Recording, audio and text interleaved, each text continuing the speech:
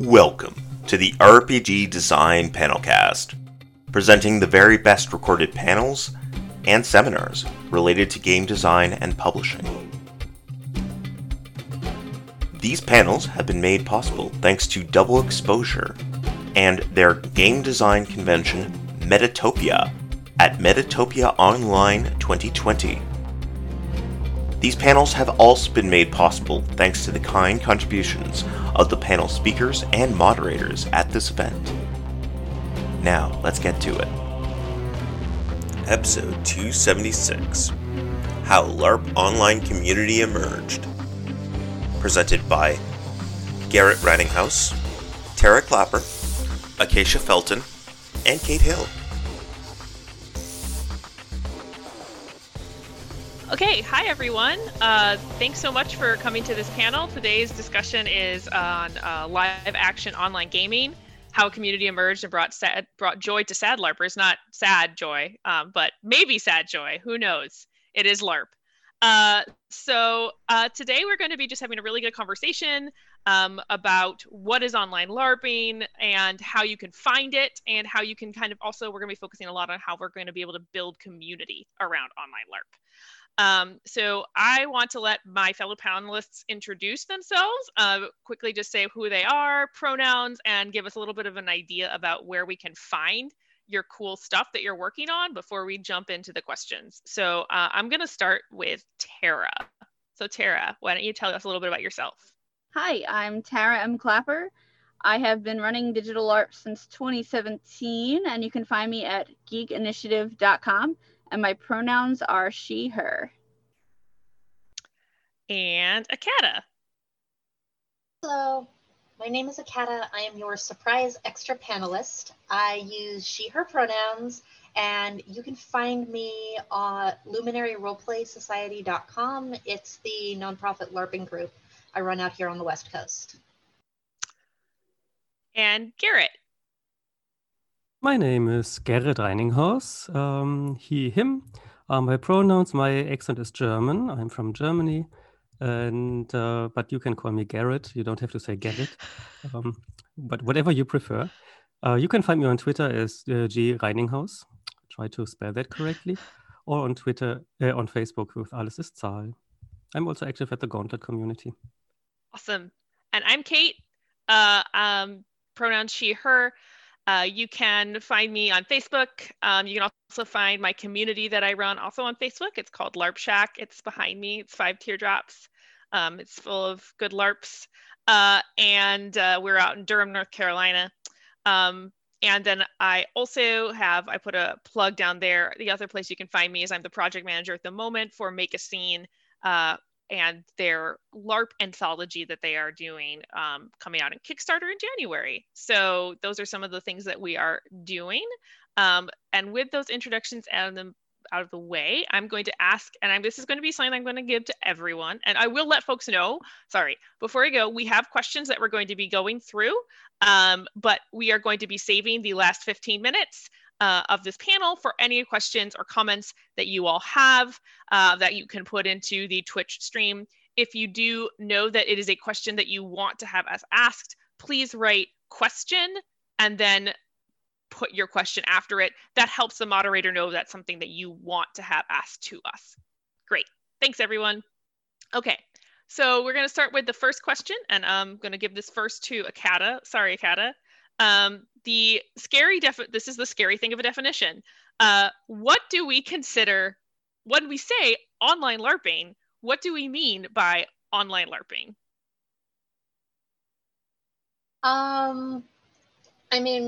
For me, online LARPing is any LARP that is primarily handled online.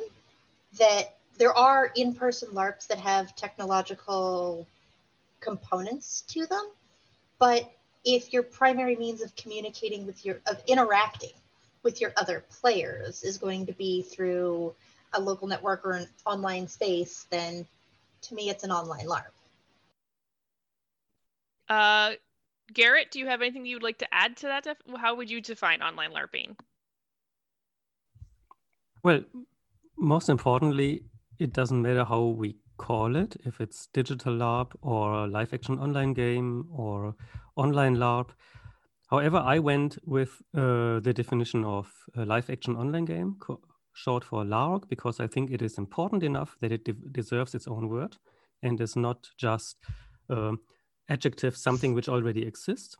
That makes it easier to connect to certain communities, but it also says it belongs to this community and is not something new and independent. And I found it so exciting. And also because my personal background is more from tabletop RPG, I thought like, I do LARP, yes, I admit it in this, what I'm doing. However, I think it is something which belongs to everybody. And also I think the LARP community has, and we might later come to that back, also has its own definition.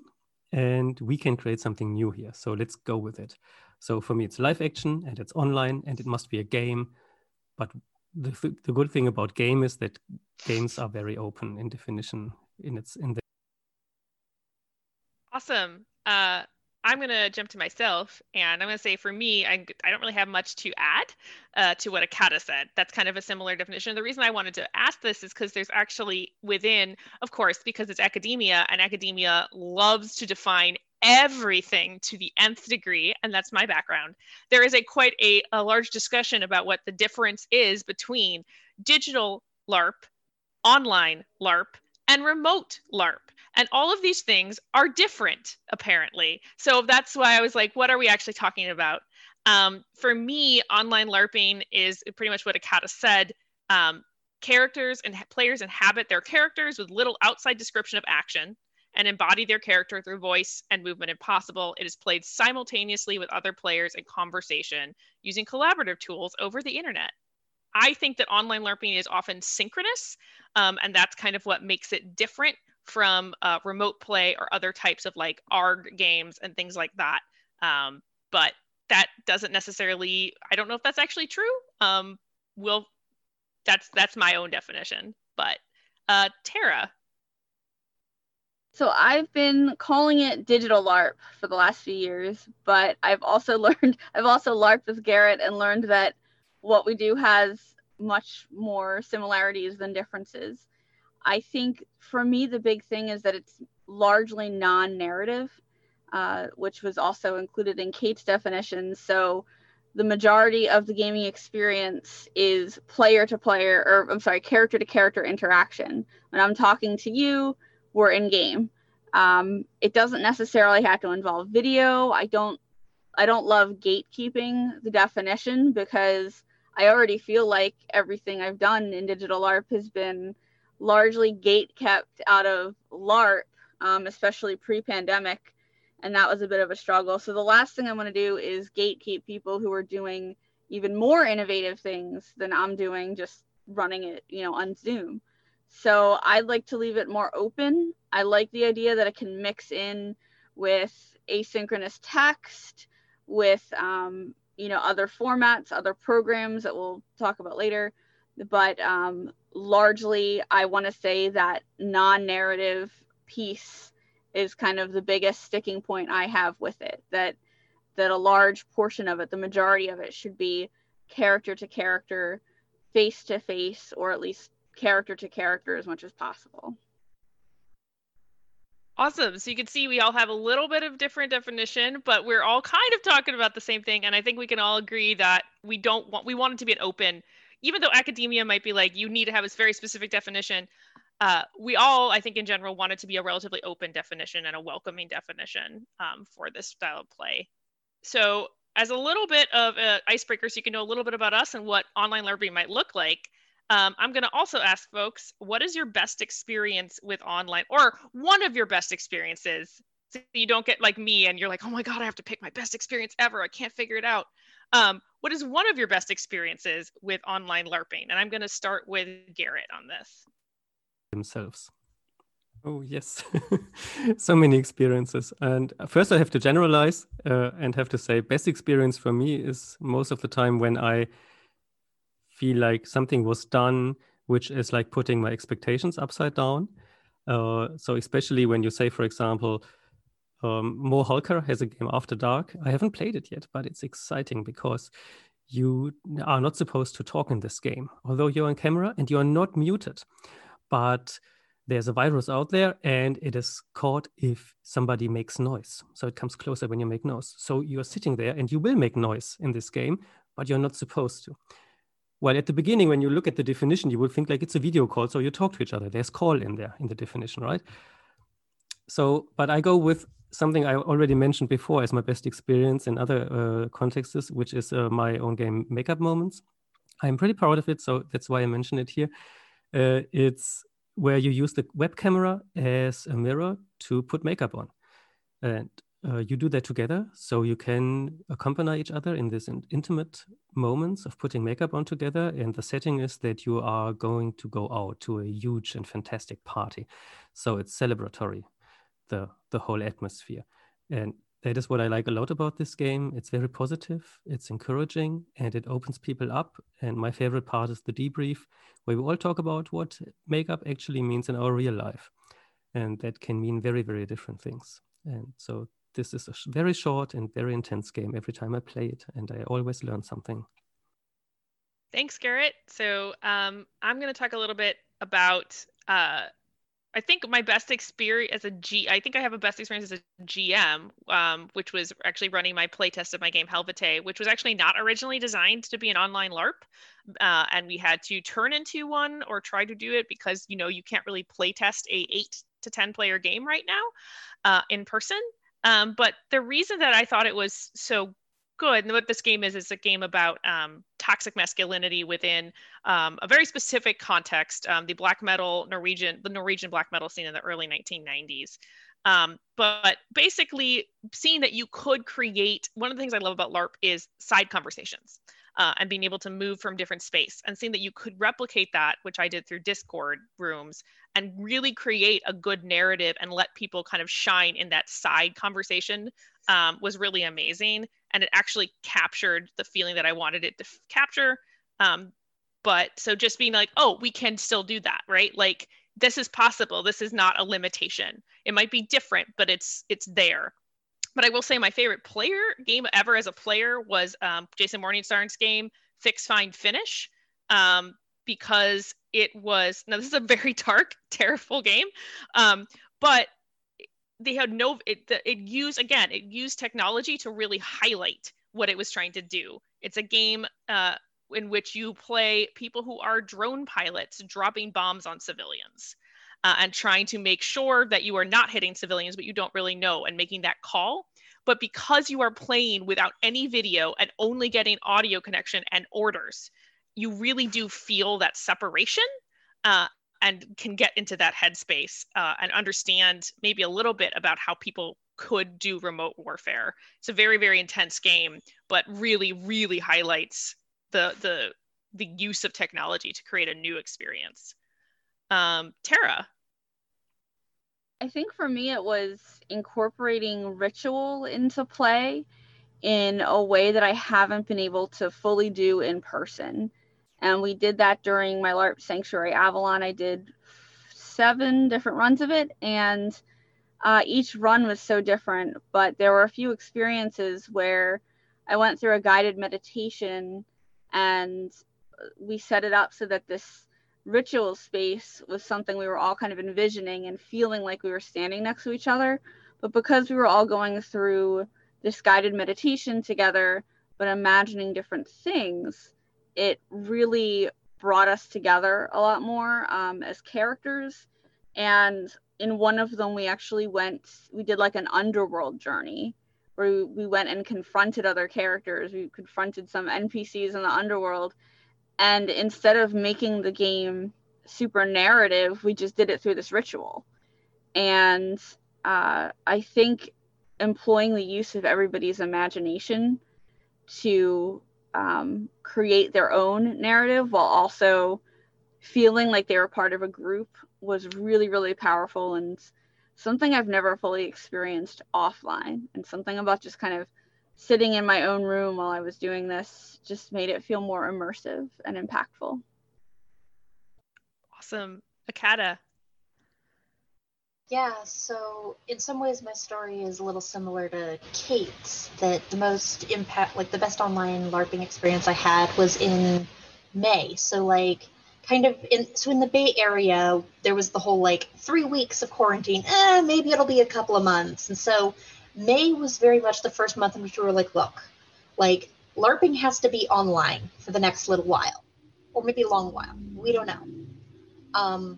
So how do we make this into more than just like a text RPG or like a silly game about, cartoon characters or something? But like the question of how to bring that intensity of emotion and connection through an online experience.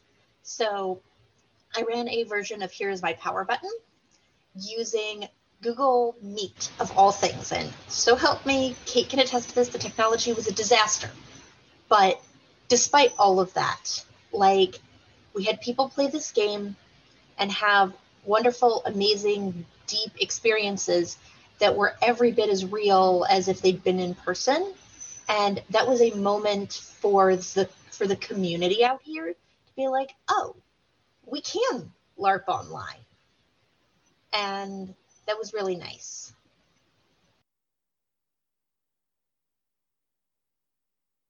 So hopefully that all helps you all know that if you've not LARPed online before or anything, that it can be done, and it can be done really well, and it can be done really impactfully. And that's what we're going to kind of talk a little bit about, where you can find these places and how to kind of build that community. So another question, speaking of all these cool LARPs, where have you found places to do online LARPing? And what were some things that happened in these places, right, that made it a good experience? What was it about the community or the places you LARPed that made that experience a good one? Oh my gosh, we're down to me. I get to start. So I'm cycling through the people in the row. So I get to start to talk. This feels weird. For me, I think that, places I found to LARP online, as I said, I run a group called LARP Shack. We've been doing online LARPing. We were kind of like how Kata's group was like, oh my gosh, we have to go online. LARP Shack was a group that ran in-person games for 4 years, mostly freeform parlor LARPs or parlor LARPs. And we, in March, actually decided we have to go online because we were going to run an international festival of LARPs, and we couldn't do it. It was supposedly at the end of March, so we pivoted and switched. And we've been doing online LARPs there ever since, about once a month. There's also the Luminary Role-Playing Society, which I'll let Kata talk about more. Valley LARP, which is a great group up in Massachusetts that started to be doing some really, you can find on Facebook, and started to be doing some really cool stuff online. And then there's Tara's group, which I'll let her talk about more, and Garrett's group. But I will recommend, they'll talk a little bit more about this, I'm sure, but their Remote LARP Facebook group is a really, really great place to find communities and like weekend, people are now starting to do like weekend long LARP experiences and online. So it's a great place to find those resources. But for me, I think that like all those places I've mentioned, but especially LRS, Valley LARP, and LARP Shack have been really great communities to do this. And I think there's a few reasons. And one is, and if you're thinking about doing this for your groups, this is something I would highly recommend. Strong communication about technology used, like strong communication well beforehand with detailed instructions about how to actually use that technology and what is expected of you from that technology. It really helps. And that's been a really important. Strong cultures of safety, codes of conducts, regular safety rules, the ability to sign up for games beforehand while also making sure that there are social spaces available for eating together or general online hanging out. So if you can't get into a game or something like that, you can still chill and see people and feel like you're part of a community. And then the other thing that's tied all these groups together is there's been this great culture of experimentation. When we all know we're all kind of making this up and mistakes happen, and we are very kind to each other when things don't work and when things need to be adjusted, and are all very forgiving because we are all doing this. Like Garrett and Tara especially have been like kind of the experts in this for a bit, but like especially for a lot of us, like for me, I had played online LARPs before. I'd played games with Tara, but I had never run them. I had never organized them before March. And having that type of community that we're like, we're in this together and we're going to fail at some things, and some things are not going to work, and we're going to learn a lot, but we're going to be there together. That's been really, really important. And finally, I'm probably talking too much, but people who are new are excitedly, enthusiastically welcomed, especially if they're new to LARPing and have never done it before. Incredible enthusiasm and excitement for their experience. So Tara, where would you find online LARPing? I don't know if you know anything about that. And what do you feel like makes that a good, what do you feel is important to make that community a good? So for a while, there weren't many spaces to find it. And I finally connected with Garrett, and I had made a then very small Facebook group called Digital Live Action Remote LARPing or something of the sorts. We'll have the link in the chat. And now we co-admin that group, and of course it grew, and it's huge. So that's kind of my number one recommended place. I also have the Geek Initiative LARPing Gaming Community, which is my own group, which is about 600 people in it now on Facebook. And one thing I found is, I can manage a community and I can design LARPs, but it is very hard to do both. So I focus more on designing and managing like my smaller core group of players, and then also making sure I can take those games to places like Valley LARP and LARP Shack. And I'm really grateful to have a place to put them, basically. So I think one big takeaway is that the community management and the creation of online LARPs can be different. I'm also kind of in a weird space because I have some free options that I put out there, and then I have LARPs that cost to play. I do offer accessibility tickets for people who can't afford them, and it's not like I'm making $1 million off of them. It comes out to like $4 an hour for me after I pay everybody else. But I realize that for those games, I am responsible for being the community manager and having that code of conduct and all that stuff. All of that comes along with running LARPs and organizing things as soon as especially when you sell a ticket, then you create that like customer service experience. So I'm grateful to be able to play test in a bunch of places, to run games, at different festivals and stuff, because that's the real community. Like that's who's really kind of holding it up and giving the rest of us time to not manage everything. Like Garrett and I have both been around a while, but like this way, now we don't have to manage everything. We can actually spend some time designing and participating in stuff like this. And it's not all on two people to manage everything. So I'm really grateful for that. Definitely conventions, festivals has been huge and a great way to find people from around the world. I was able to interact with a lot of people actually at Gen Con. I was one of very few people running LARPs online at Gen Con and got a huge number of people interested that normally would just show up and play in person. So that was really cool. And I've also found that with that kind of community, the expectations coming in can be a little bit lower for those new LARPers. They're so enthusiastic and they're like, this is so entertaining, versus somebody who's been playing 20 years and they're like maybe a little jaded and they have some expectations. So that's been really helpful too, to find those communities. Awesome. Akata, sorry, my thing got muted. That's okay. So I'm going to echo a lot of what Kate said. The Luminary Roleplay Society, LARP Shack, Valley LARP, they're kind of like communities that are kind of self-organizing around small one-shot LARPs. I think the one thing I will add to that is Allison Joy, who pretty much single-handedly, as far as I can tell, made Summer LARPin' happen and is an incredible driving force behind ExtraCon, which is happening in February. Those are spaces that used to be online, and those communities have pivoted to being online in order to continue the LARPing. So that's where I find online LARPing, is knowing Allison.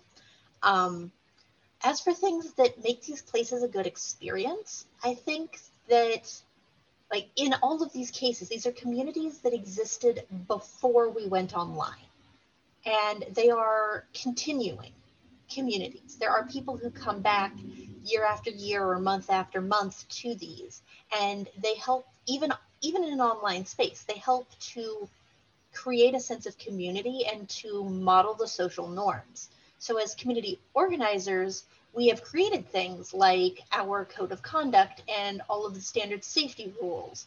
But having a body of players who are 80% people who already know this and are already doing this help to create a culture where you are expected to, behave yourself and all of these things.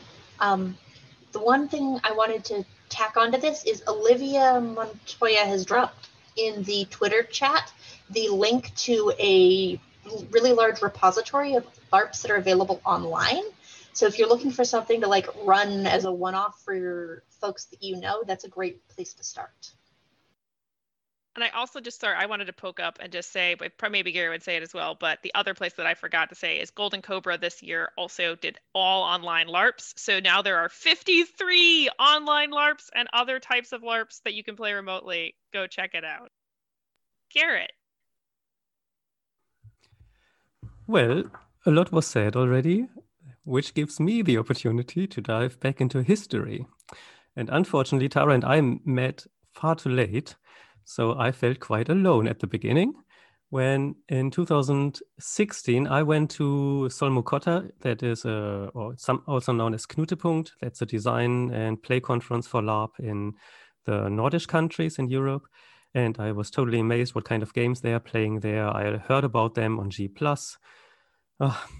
So much missing G+ for all the kind of people I got to know there and what kind of games I learned about and how you can play, also community kind of thinking.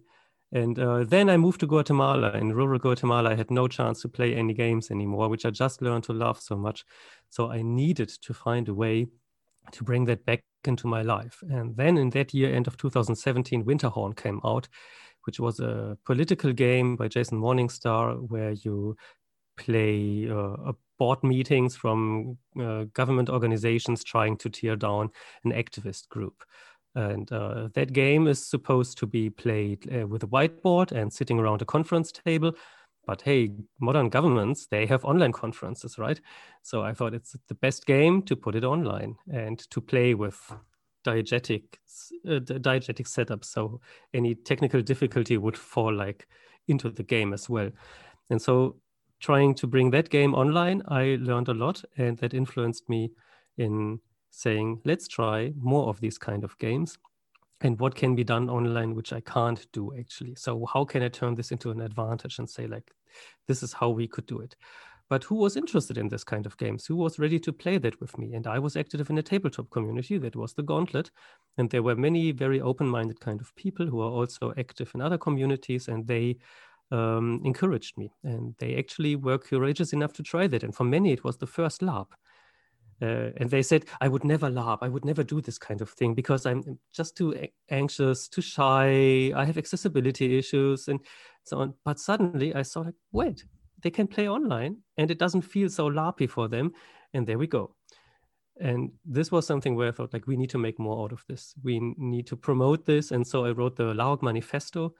That's a manifesto just as in this Nordic communities. It's also quite popular to write a manifesto if you discover a new style of game. I thought this is a design framework and we should openly invite everybody to engage with it.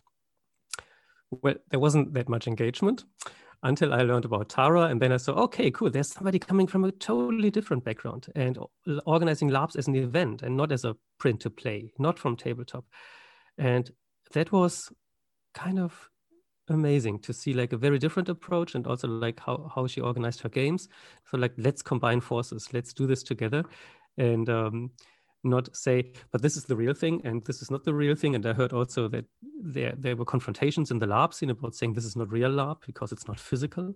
It is physical. And when I play the Batcave, I'm sitting like this and I scream and do stuff and so on. And it can be physical, but also it doesn't have to be physical. It just has to be live action inside of us. And that is the kind of spirit we try to bring into the communities where we were active in, and also the communities which were created.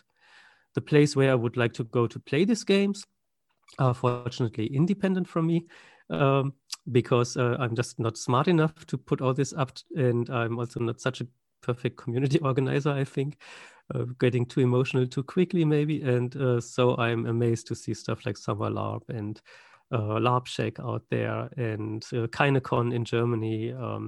Also, there will be the Mittelpunkt convention in Germany next week, for example, and they invite online LARPs in. And there was some hesitation at the beginning as well in the German scene, as I can tell you. However, that has changed with the community, with the pandemic, and that also opened up many people's mind about this. And I hope this will persist, and I'm quite optimistic. Yay! Okay, so we're going to move on to a few more questions. We've got a half hour left. Cool. So we can definitely hit a few more questions before we move it on to others. And I wanted to say, if you feel like you want to answer, I'm going to be calling on people, but if you are not, if you're like, I don't have as much to say on this, or I feel like things have already been said, feel free to be like, I'm good. That's fine.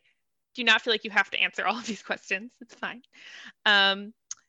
So the next question actually is kind of coming off of that community idea. So we're talking about what makes community good, but the question is, how do you build that perceived community sustainability in online science? Basically, how do you make a community feel connected online and sustain that community online? Especially some of us have had, you know, online communities in the past and they just been keep going, but for a lot of us, it might be a transition to an online space.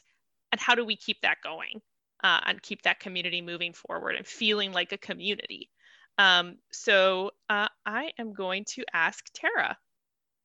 Always have something to give the audience. So ideally, especially if you're working, like I'm working on a for-profit model usually, ideally I would have another LARP ready to roll as soon as I'm done one, so I can say, cool, if you want to play the next one, here you go. But in the reality of this being one of my 3 jobs, I just don't have time to do that. But fortunately, there are so many awesome communities and opportunities that I always have something to give people when they say, okay, what can I play next? There's always something out there. So being a resource to them and always having a place to point them to is fantastic. Another thing is really being in tune with what people want in terms of theme, and I tend to design for my community. So if people say I want this genre or something that lasts 2 sessions instead of 5, I just make something for them. Like I ask them and then I deliver. So listening to them and then kind of making on demand for what the community is looking for really helps. Paying attention to what they like about other designs and communities is really useful. I've slimmed down what I do so much because I've realized how much people love just showing up to any kind of LARP and being able to play. Like they don't need a lot of preparation.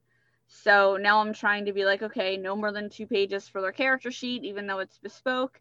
And we go over all the safety stuff. Like they have to agree to a code of conduct when they fill out their character survey, but you know, we go over all the safety stuff in depth, like in person before the game. So I know that it's more accessible to them if they can just kind of show up. The other thing is some players enjoy continuity and some players just want the one-shot experience. So I try to provide both for them. So right now I'm running a LARP called Cafe Afterlife about famous people who are dead and in the afterlife and trying to fix 2020. And each group gets to fix one small thing about the world as it is. And then it affects the next round and so on. And then all these groups get together in a kind of a grand discussion in December. So 2020 was quite the year to run this. And I'm finding that some people are fascinated with that continuity. Other people are like, it's not for me, but when is your next game coming out? So it's not me personally or my design. It's just some people like that continuity and that keeps them engaged. Other people, not so much. They just want the one shots. And I've even played around with going with like a Patreon model where I thought, well, maybe since since like half of my players would play a game every single month, maybe they'll like just spend like a little less money and subscribe, you know, via the Patreon model. And I found that they didn't want to do that as much as they wanted to like pick and choose a la carte which game to play, but they always want stuff available. So really having resources available, I feed them blog posts that I've made or that other people have written. That really helps kind of keep it sustainable, and really just always giving them something to play or a place to go is kind of the biggest leadership thing I can do for my own little community. Awesome. Akata, do you have things to add, or would you like to? Yeah, just real briefly, in terms of like community sustainability, that for us, the big key was casual social events that had nothing to do with LARPing. That especially in the first couple of months of the pandemic, we were like, all right, I got time on a Thursday night. If anyone in our community wants to hop on a call and just talk, that we are LARPers and we play characters, but we are also people. And when we can like be there for each other. So that's where we get a lot of our continuity. Garrett, do you have thoughts on this question? Oh yes, Akata, I wanted to say something totally different, but now you already bring me to something which inspired me the most, I would say, which is that at one online convention, we were visiting an animal sanctuary together. So that was not a game, and it was just the best. And that is how the community of that weekend, of where people are spread in different games, and like, well, then they're seeing each other on Discord and celebrate what they played and exchange a little bit. That's all fine. But having been together in this animal sanctuary where somebody was there and with their iPhone walking around and showing us the different animals, and we could all say hello, that was an amazing experience and was such a bonding experience for those who were there. KineGon also had a Discord channel with a campfire background noise. So you actually had the feeling of sitting there with your marshmallows and in the cold. Some people even opened their windows, so it was a little bit colder, so it felt more like campfire. And these are the kind of little things which are not games and still are getting the best out of us, what we as role players can do. And this is like how communities can celebrate each other. And I think celebration is cool. Being open to new ideas is super important. So this is such a broad field. And when somebody's like Crying Orion was just mentioning in the chat, like asynchronous versus synchronous play. And for some, it's the best and only thing to be synchronous. And for others, asynchronous games are cool. Go with the flow, go with it, try the game, and be open-minded. And in the end, reward all kind of engagement. That is what I learned in our Facebook group. Not just the designers are cool, but the community organizers are important. The people who are just happy to have played a game and say that are important. Then recently we had somebody who wrote like a tutorial for using Gather, like a two-dimensional chat platform. That is so cool. I didn't have the energy to learn Gather, but somebody wrote a tutorial for it, like 5 pages, and like step-by-step guiding me through how to use that tool if I want to design a game in there. And that needs to be celebrated, that needs to be rewarded somehow by the whole community. And that makes a good online community, that you value every contribution and you celebrate each other. I will just say I will fully agree with what everyone says. I think that one of the things that makes that my communities that I've tried to do is our group isn't really set up much to do. So I love Akata's idea, and now I want to see if people will join a drop and hangout. But one of the things that we always do is try to have a time that everyone can eat together if they want to, right? One of the things that LARP Shack always did was we'd all go to dinner together, like in person. That was a really important part. And I think what made our community really nice, because we're people and we want to connect to each other as people and not just characters, right? So we always have that. And, some people will be able to join and some people won't, but we want that space there. And then we also always have something afterwards, which is like, because there's another important thing in person. We would always go to, okay, yes, a bar, and have a drink and debrief and talk about what we just did that day. And some people would come and some people wouldn't, but we still have that afterwards. So people can come and be in a voice hangout together if they want, or just join with their voice, and we can all have a conversation and just hang out, have a drink, hang out, and talk about what we did that day, and remember that we're all people and that we're all in this community together. So those are some things that I think are incredibly important for us. We have had a little bit of it, and I don't think that we're necessarily experts in this. I have definitely felt that we've had a bit of a fatigue in online LARPing. We started out strong, and now we have a core group of people who are really dedicated. But I think it is a little bit harder to sometimes some people to make that commitment to do an online game when you're online all the time, which is definitely where we've lost some of new. But this at the same time, new members have stepped up and community has stepped up, whereas old members who maybe were our original core have been like, I can't do this because of my Zoom fatigue. But the community is there for them and that's what I've had to tell myself. It doesn't matter if I only get 10 to 12 people to sign up for a weekend game. We are there for those 10 to 12 people, and we make their day better, and we give them a sense of community. So that's the most important. And I'm like tearing up now, so I care deeply about this. So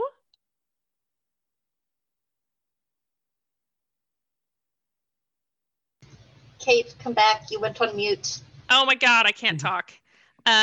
So the question I wanted to bring up was because I want to just let anyone who wants to speak to this be able to speak to this, because I've heard this is not necessarily brought up. In terms of accessibility, how do you make sure LARPs for online play are accessible in terms of both technology, in terms of what all that can mean, right? Technology access, privacy concerns, and more traditional meanings of accessibility. So I'm just going to kind of open the floor to anyone who wants to speak on this, because we only have about 5 minutes, but I wanted to make sure we hit this question.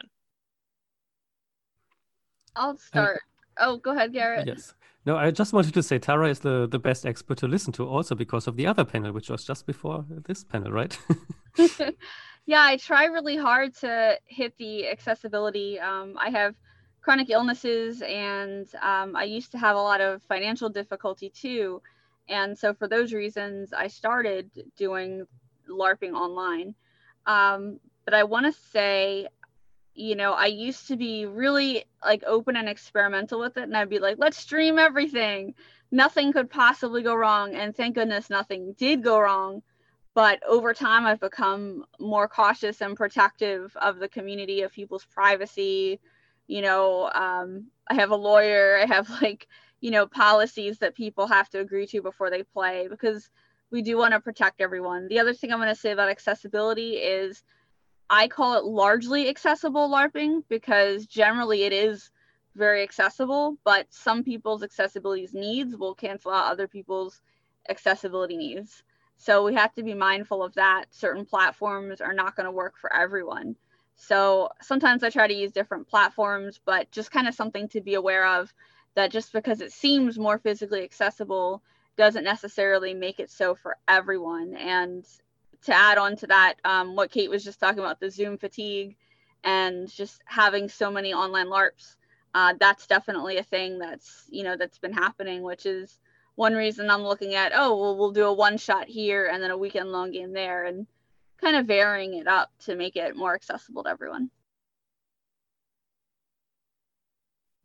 I saw Akata doing this, so I want to ask Akata's thoughts. Sure. I wanted to really I realized I don't have a way to do like a +1 like you do on like a Facebook thing where you can be like hearts for that Tara was talking about, moving to different platforms for different games. That's something that our community tries to do. Is we run a game on Zoom, we run a game on Google Meets, we run one on Gather, that, because different people having different accessibilities to different technologies, there's going to be a game they can make. Games that are audio only, games that require video. As Kate mentioned, being very upfront about what those requirements are. And then I had another thought that escaped. So we're just going to let it go. Garrett, or do you have do you have something to say to this? Yeah, I have two angles which are important for me. One is that I'm still learning and I make mistakes. And for example, I designed an Alliance and Veils sheet. By the way, like in brackets now, Google Sheets, like using spreadsheets is one of the huge advantages for live action online games compared to, because they are like little notes you can have always with you and you can see what the other characters are and combinations you can use, drop down technology and formulas and all that stuff, which makes amazing new game design territory. However, Lines and Veils is one of the things which we usually do there because you can do it quite anonymously. And so you decide in this Lines and Veils which topics at the beginning of the game which you explicitly don't want to have in your game, or which you want to be veiled, or which you're enthusiastic about. And I was made aware of a community member that the spreadsheet I have in place is not colorblind friendly and also hasn't a lot of contrast. So I could change that. That was quite easy. And it possibly helps some people and makes them feel more invited. But it wasn't at the beginning and it wasn't on my radar at all. Also, we have one community member on our Facebook group who is also making it explicit when we talk about platforms which are highly inaccessible for visually impaired people. I find this super important and to keep that always in mind. And it makes me also think about like what kind of games can I design for a different audience, for a wider audience. And I also would like to say not every game has to be accessible for everybody. I think that is also important to keep that in mind. I have a game where you drink alcohol. You can play the game without drinking alcohol. But it is okay to have a run where you say, in this run we do alcohol, in the other one we don't. And it is okay to exclude sometimes also certain people, as long as there is enough other things to do. And so you don't constrain yourself in your game design, but think about like what you could do to make your game more accessible. I think these are the two sides it has to this. And lastly, I think the accessibility also has a lot to do with, for me, online gaming with family. And when you can travel to an online conference, to a conference in real life, that is a privilege, not only financially but also availability, and being able to just jump into one game from 9 to 11, and then you're down with family duties again, or taking care of for a person in need or whatever. That's such an accessible element in the games we have. And they should be celebrated, but it leads back to the other question we had. And sorry to running us over time, but I think it's so important. It also makes running online events so much more difficult. There isn't a magic circle. And that many events suffer in their second run now in the pandemic in terms of participation numbers. LARPShack is not the only one which started big and then got smaller. It also has a lot to do with the magic circle missing, that it is too much opt-in and you can be, but you don't have to. And maybe you also are just too tired today. But would you say so after your first day at a convention? I'm too tired. I stay in my hotel room. Not too likely, right? And so somehow we need to think as a community, as organizers of such events, how can we create a virtual magic circle and at the same time keep the accessibility high for having people being able to drop in and out? So what kind of tools can we build to create a magic circle and without reducing accessibility is my main takeaway. Awesome. And I don't have anything to add to any of that awesome stuff. So I want to open it up for questions from Twitch for everyone. So do we have any questions? We sure do. So Huggy Ray asks, do you think online LARPs will continue to be popular after the zombie plague has passed? And do you think it has the potential to become more widespread in non-LARP communities?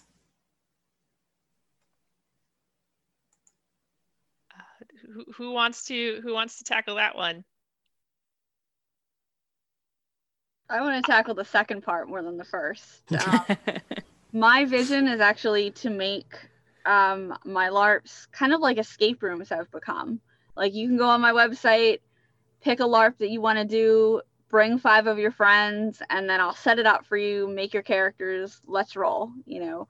So yes, my goal by the end of the pandemic is to have a storefront that looks more like an escape room would, and to have people think of these more like that. Like, I go do this thing with my friends, it's online, cool. People accepted online escape rooms in the general public, right? Like, non-LARPers play online escape rooms, and they were like, obviously, right? So to answer the second part of the question, yes, like that's how I see it surviving after the pandemic. And I also see, you know, our core group still playing them as we do and as we did before the pandemic too.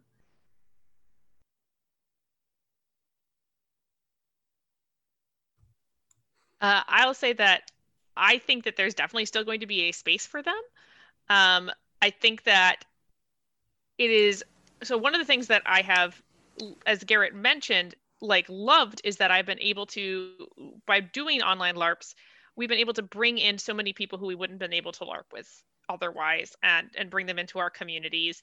And not just like from, because they're from, you know, across the ocean or anything like that, but because we have players as who are parents who could never make it to a online, like a full day LARP shack, but can drop in for a few hours and play a game. And that's like so important to them. So I think that these are going to be really still there and useful for that kind of connection and that kind of accessibility.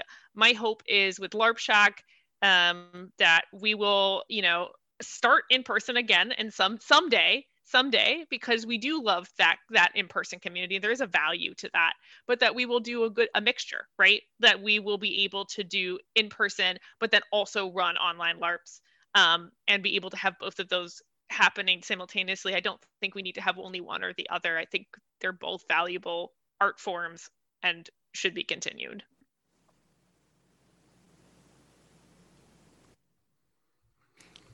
Yeah, I hope so. And we made a survey in our Facebook group around like who would like to continue playing online when the pandemic is over, and there was a huge majority of people saying it will definitely be part of my gaming life in the future as well. However, like when you have a group nearby where you live, when you have your conventions where you go every year, then it seems to me that for many people, this is still their favorite way of getting into interaction, and totally fine with that. And I wonder how much time is left in their life for online gaming then. And technology makes it easier and easier from year to year, like quality of our video calls are improving. So it will be easier. There will be games which are perfectly suited to their needs, like also to play like a weekday evening, very short kind of game. So in that sense, I see there's hope, but it also depends on us designers making games suiting their needs and what they want. If they can do what they currently can do, like transferring a LARP into online space, or again, do face-to-face. So it depends on making good options available online and interesting stuff available online for all kinds of tastes. And to the second part of the question, there are amazing games out there which try to drag an audience. Like I always read about these phone calls where you talk to an actor on the other end of the line. So I always wanted to be part of one of them, but I could never make it. And I wonder if that is going already relatively close, but also I can't imagine normal, in quotation marks, like normal people actually spending their time in that sense. But then I thought, like, come on, sex phone lines are nothing else than talking to somebody role-playing something for you together with you. And you're also role-playing. You are also not yourself in such calls, usually, as far as I know. So maybe there's an audience, and maybe also there's even like corporates which are interested in building teams.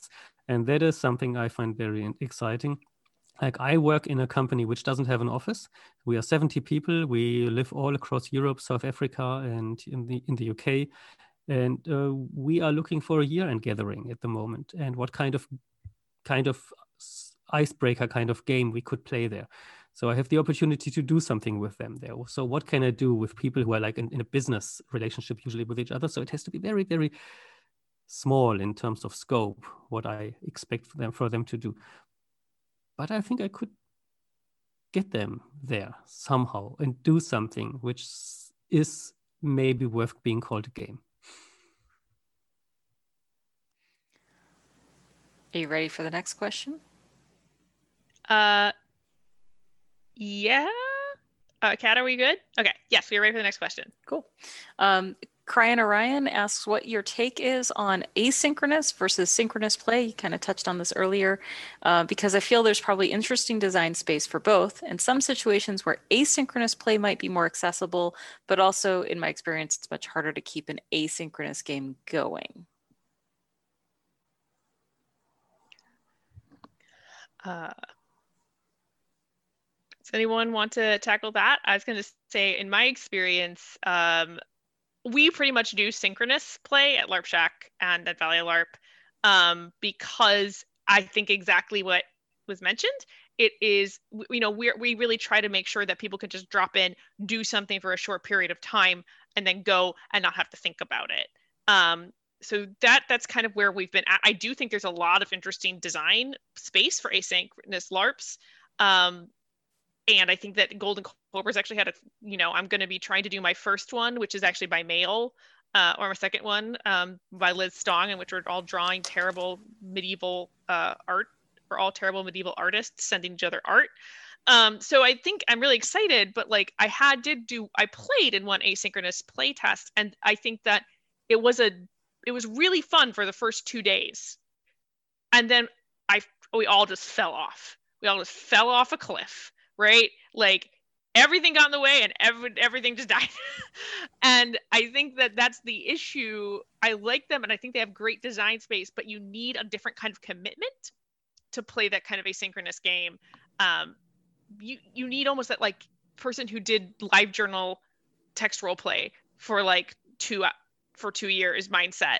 Not that long, but that ability to commit every day or every week, which I think is just a little bit of a challenging thing. So I just think, yeah. I see Garrett doing this, so I want to. Was that my finger? Yeah. Yeah.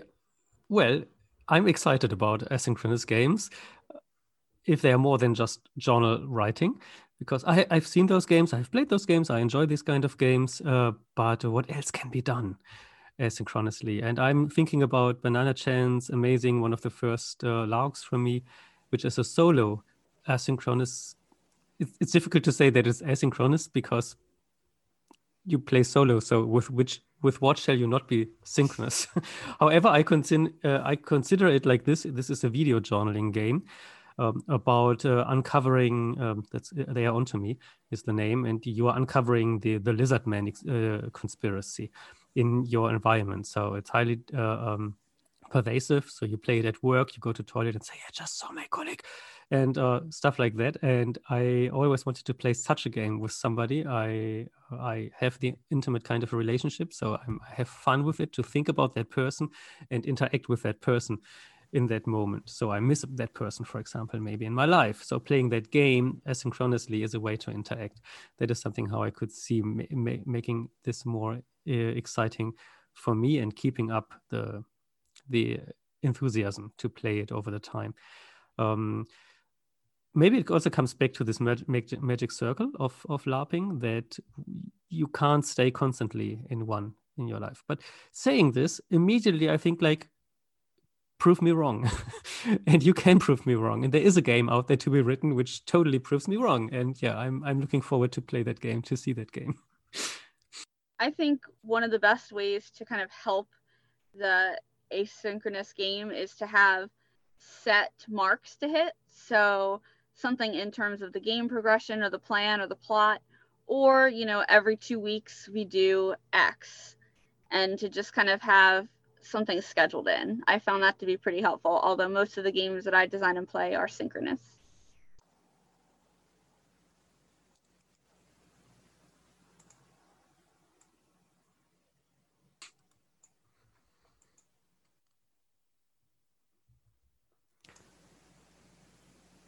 Well, we're at Akeda.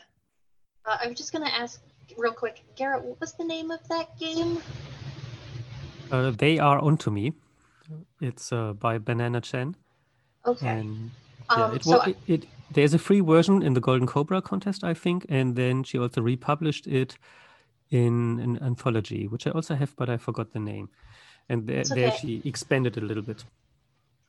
Cool. I just wanted to touch on, I think you at some point used the term like lizard men. I don't know whether that's built into the game, but if our audience could be aware that that is an anti-Semitic dog whistle. So like, just like for folks to be aware of these things as we play games. It's not. I will also say that it is not built into the game. I have read that game and it is not built into it. I haven't, so I wasn't sure, and I wanted like to warn anybody in case it was. Oh, thank you. Yeah, I wasn't aware of that. Yeah, good to know. So we're at time, pretty much. So I just want to give everyone a very short period of time to say who they are again and where you can find them again.